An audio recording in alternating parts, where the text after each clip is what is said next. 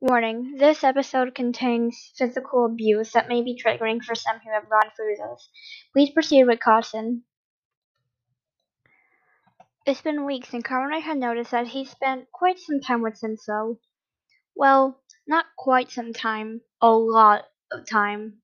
It's been on his mind that he had to go home to get more clothes and necessities he had.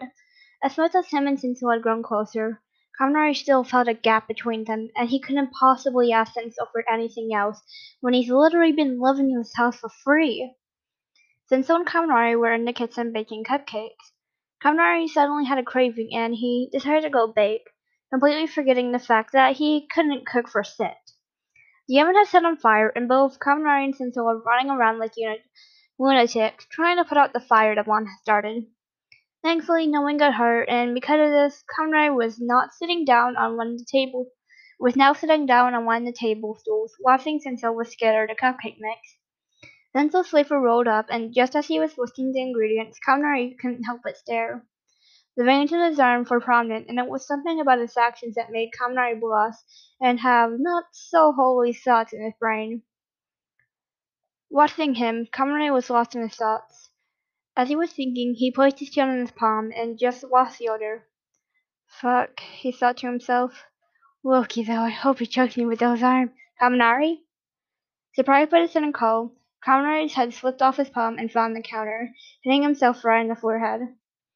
Zinso, upon hearing the loud thud, quickly placed the cupcake mix bowl down and rushed to Kaminari's side.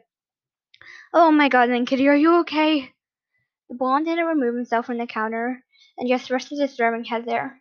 Yeah, I'm okay. His voice cracked. Oh, baby, come here. Senzo placed both his palms on the blonde's cheeks and slowly lifted his head up, gold eyes looking on his face. Removing one hand from one of the blonde's cheeks, he lightly rubbed on Kaminari's forehead. After that, he placed a small kiss on it and looked at Kaminari. All better? Kaminari blushed and sleepishly looked away. Yeah. Senzo let go of the blonde's face and ruffled his hair before walking back to the cupcake mix he left there. You'll have to wait around 2 hours for these, sweetheart. Seeing as how I want to impress you at my baking, decorating these cups to look very scrumptious and perfect will take me a long time. Conrad blinked and hopped off the stool. Suddenly, he remembered what he had to do. Oh, that's perfect, actually. Perfect? Sensei raised an eyebrow. What do you mean by that? Conrad scratched the back of his neck and smiled awkwardly. I noticed that I've been running low on clothes and I'm wondering if it's okay with you if I can return to my apartment to go get them. Denzel stopped whisking and turned to face Kaminari. The blonde stiffened and sweat formed in his temples. He felt as if he had said something wrong and stepped on a literal mine on a minefield. Denzel chuckled and moved the bowl onto his left arm. Beautiful, you don't need to ask me these things. Even if you left me a note saying the same thing you told me, I'd be fine. I wouldn't get mad or anything. Even though I'd rather you wear my clothes, I keep forgetting they'll be a bit too big for you. Yoda looked at Conrad from head to toe and smiled to himself. Actually, now that I think about it, it wouldn't be too bad seeing you wear my clothes. Stop, that's making my heart do somersaults, you big meanie! Conrad rapidly spoke and covered his face. Sensu left it to action. I am serious, though. You can go. Conrad slowly removed his hand from his face and smiled. Really? The order nodded. Okay then. 2 hours is enough for me to go get my stuff and return back here. Okay. Sensu closed his eyes and boasted, his right hand held in a diva-like pose, and by the time you get back, I'll be waiting with you for the tastiest cupcakes you've ever tasted. The blonde started laughing like, Hiroshima is gonna prove otherwise. The other laughed and threw him off with a battered cover. Just go. Conrad nodded and headed off with his backpack in hand. He turned to face Senso's direction, still unsure the order answered and yelled, Are you really sure I can go? Senso yelled back, Yeah, just go. The blonde sadly smiled to himself. He remembered something in the back of his mind that made him tremble. Taking the thoughts away, he composed himself and headed out the doors and into the forest once again. An hour had passed, and Kaminari had finally reached the end of the forest. He stepped out into the parking lot space connected to the forest entrance. Breathing in the semi-fresh air, Kaminari let out a sigh. He reached into his pocket and pulled out his phone, turning on the sleeping device. Once the phone turned on and connected to the internet, countless of messages blew up his phone. The notifications that caught his eye was the two messages from both Bakugo and Kaminari. Kaminari gulped and read the messages through the notification. From Bakubro. Once you get back, you so fucking D-E-A-D, Kaminari Denki. From Brosima. I'm so sorry, Denki. Kashi found out I'm so sorry. Cameron decided to totally ignore Bakuman's message, seeing as how if he someone opened it, they'll let the angry promenade know he's back home and read it. He opened Kiritima's message and began typing to Brosima. Yeah, I know. Lame out. I don't regret it though. As soon as he hit send the message, Cameron could see that the typing bubble thing appeared on Kiritima's side of the conversation. A few seconds passed and another message popped up. From Brosima. I am so sorry, bro. Please don't tell me you're going back to your apartment because Koski has been checking there every day and I don't want him to find you. Conrad laughed and held his stomach before replying. To Brosima. I am indeed going back home. I need to get more clothes and sit. From Brosima. Be careful. Again, I'm so sorry. Blonde sent, okay, it's fine, my bro. As the last text before putting his phone away in his pocket. Conrad started walking again and headed straight for his apartment. Some time passed, and Conrad was now standing on the door to his apartment. After moving his tired legs up the stairs, he felt as if he had no energy to walk inside his apartment. He figured he'd have to crawl his way back into the forest and into Sinsel's mansion. Grabbing the key out of his pocket, Conrad inserted it into the doorknob's keyhole, and once he opened the door, he felt a hand being placed on his mouth. Conrad tried to wriggle free as he was being pushed inside the apartment. The person who was holding Kaminari pushed him further inside the apartment. Shaken by the sudden force of the push, Kaminari lost his balance and found his knees. Ow! The blonde cried and balled his fist. Freaking Bakugo, I know you're pissed, but damn, you don't have to grab me like you're trying to kidnap me or something. Bakugo? Sorry, baby, but I'm no Bakugo.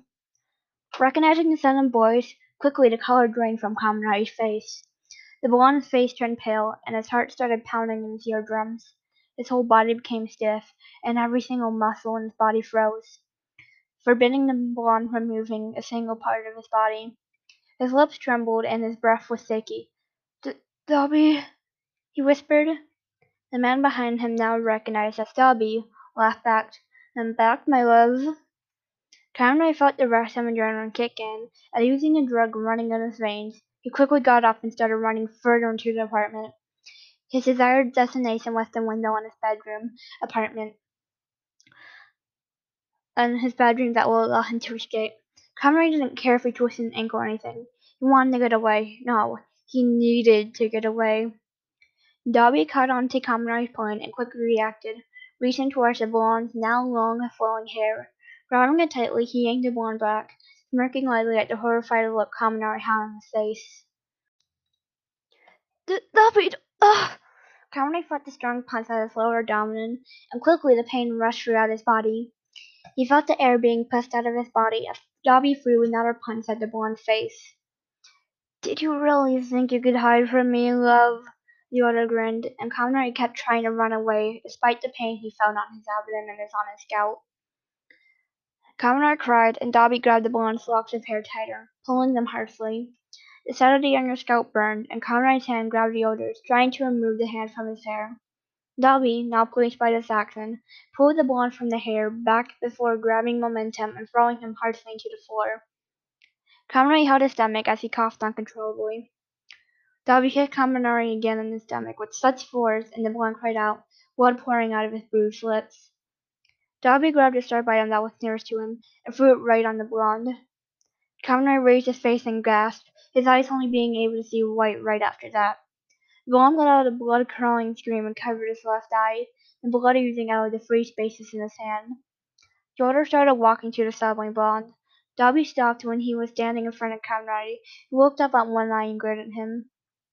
Grabbing a fistful of his hair, Dobby pulled Kaminari up and watched with a sadistic smirk as the blonde's beat-up face twisted in pain. Aren't you just the cutest baby? Dobby cooed as he caressed Kami's bloody cheek with the free hand before punching him heartily again. The blonde's limp body fell on his hard apartment floor, hitting the desk and having all his belongings fall onto his body, brushing it more than it already was. Blood splattered on the ground and some of the blonde's belongings. Watching from afar, the older let out a deep chuckle. I'm sorry you missed me all this time I was gone. Wishing someone would treat you the same way I do, baby doll. Oh no, Conrad coughed, wiping the blood that slid down his lips with the back of his hand. I didn't even think about you, not once. Lies, Dobby yelled and threw another object at the blonde. You fucking missed me. You missed me treating you like this, he chuckled maniacally. Treating you just like the dirty whore you are. Tears flowed up on the blonde's face, and he tried not to move his aching body closer to his bedroom door. I am not as dirty. He stopped momentarily to cough out blood through his burning floor. Whore! Yes, you are, you stupid bitch. The older grabbed another object and threw it again right in the blonde's face, this time only hitting the lower part of his face, more specifically his bottom lip. Conroy's mouth bled out more, and his lip was now busted with a small yet noticeable cut. Dobby walked towards Kaminari and stared at him, a look of pure sadistic adoration decorated on his face. He grabbed Kaminari's face harshly and forcefully connected their lips together, kissing him. Kaminari tried to push him away with very little strength he had, but that backfired on him, as Dobby grabbed his wrist tightly and pinned him against the wall. The blood smeared on Dobby's lips, changing them a crimson red. The pain in Kaminari's wrist hurt more, and he swore that Dobby's hands were going to leave terrible marks on them. Realizing that his drumming wasn't going to work, Kaminari harshly bit Dobby's bottom lip and watched as the other stepped back and cursed under his breath. What the fuck? Dobby yelled as he touched his lip and saw the blood trickling down. Dobby became even more pissed and scanned the room for a perfect weapon. His eyes laid upon the wooden bat Conrad had in the corner of his room, one the blonde used for when he played a game with his friends, the Baki Squad. Grabbing the bat, Dobby turned and faced Kaminari. He was trying his best to get away from the odor, and smirked villainously. You need to learn your fucking place, you dirty whore, he breathed, and played with the bat in his hands. Kaminari looked up, and tears swam in his eyes.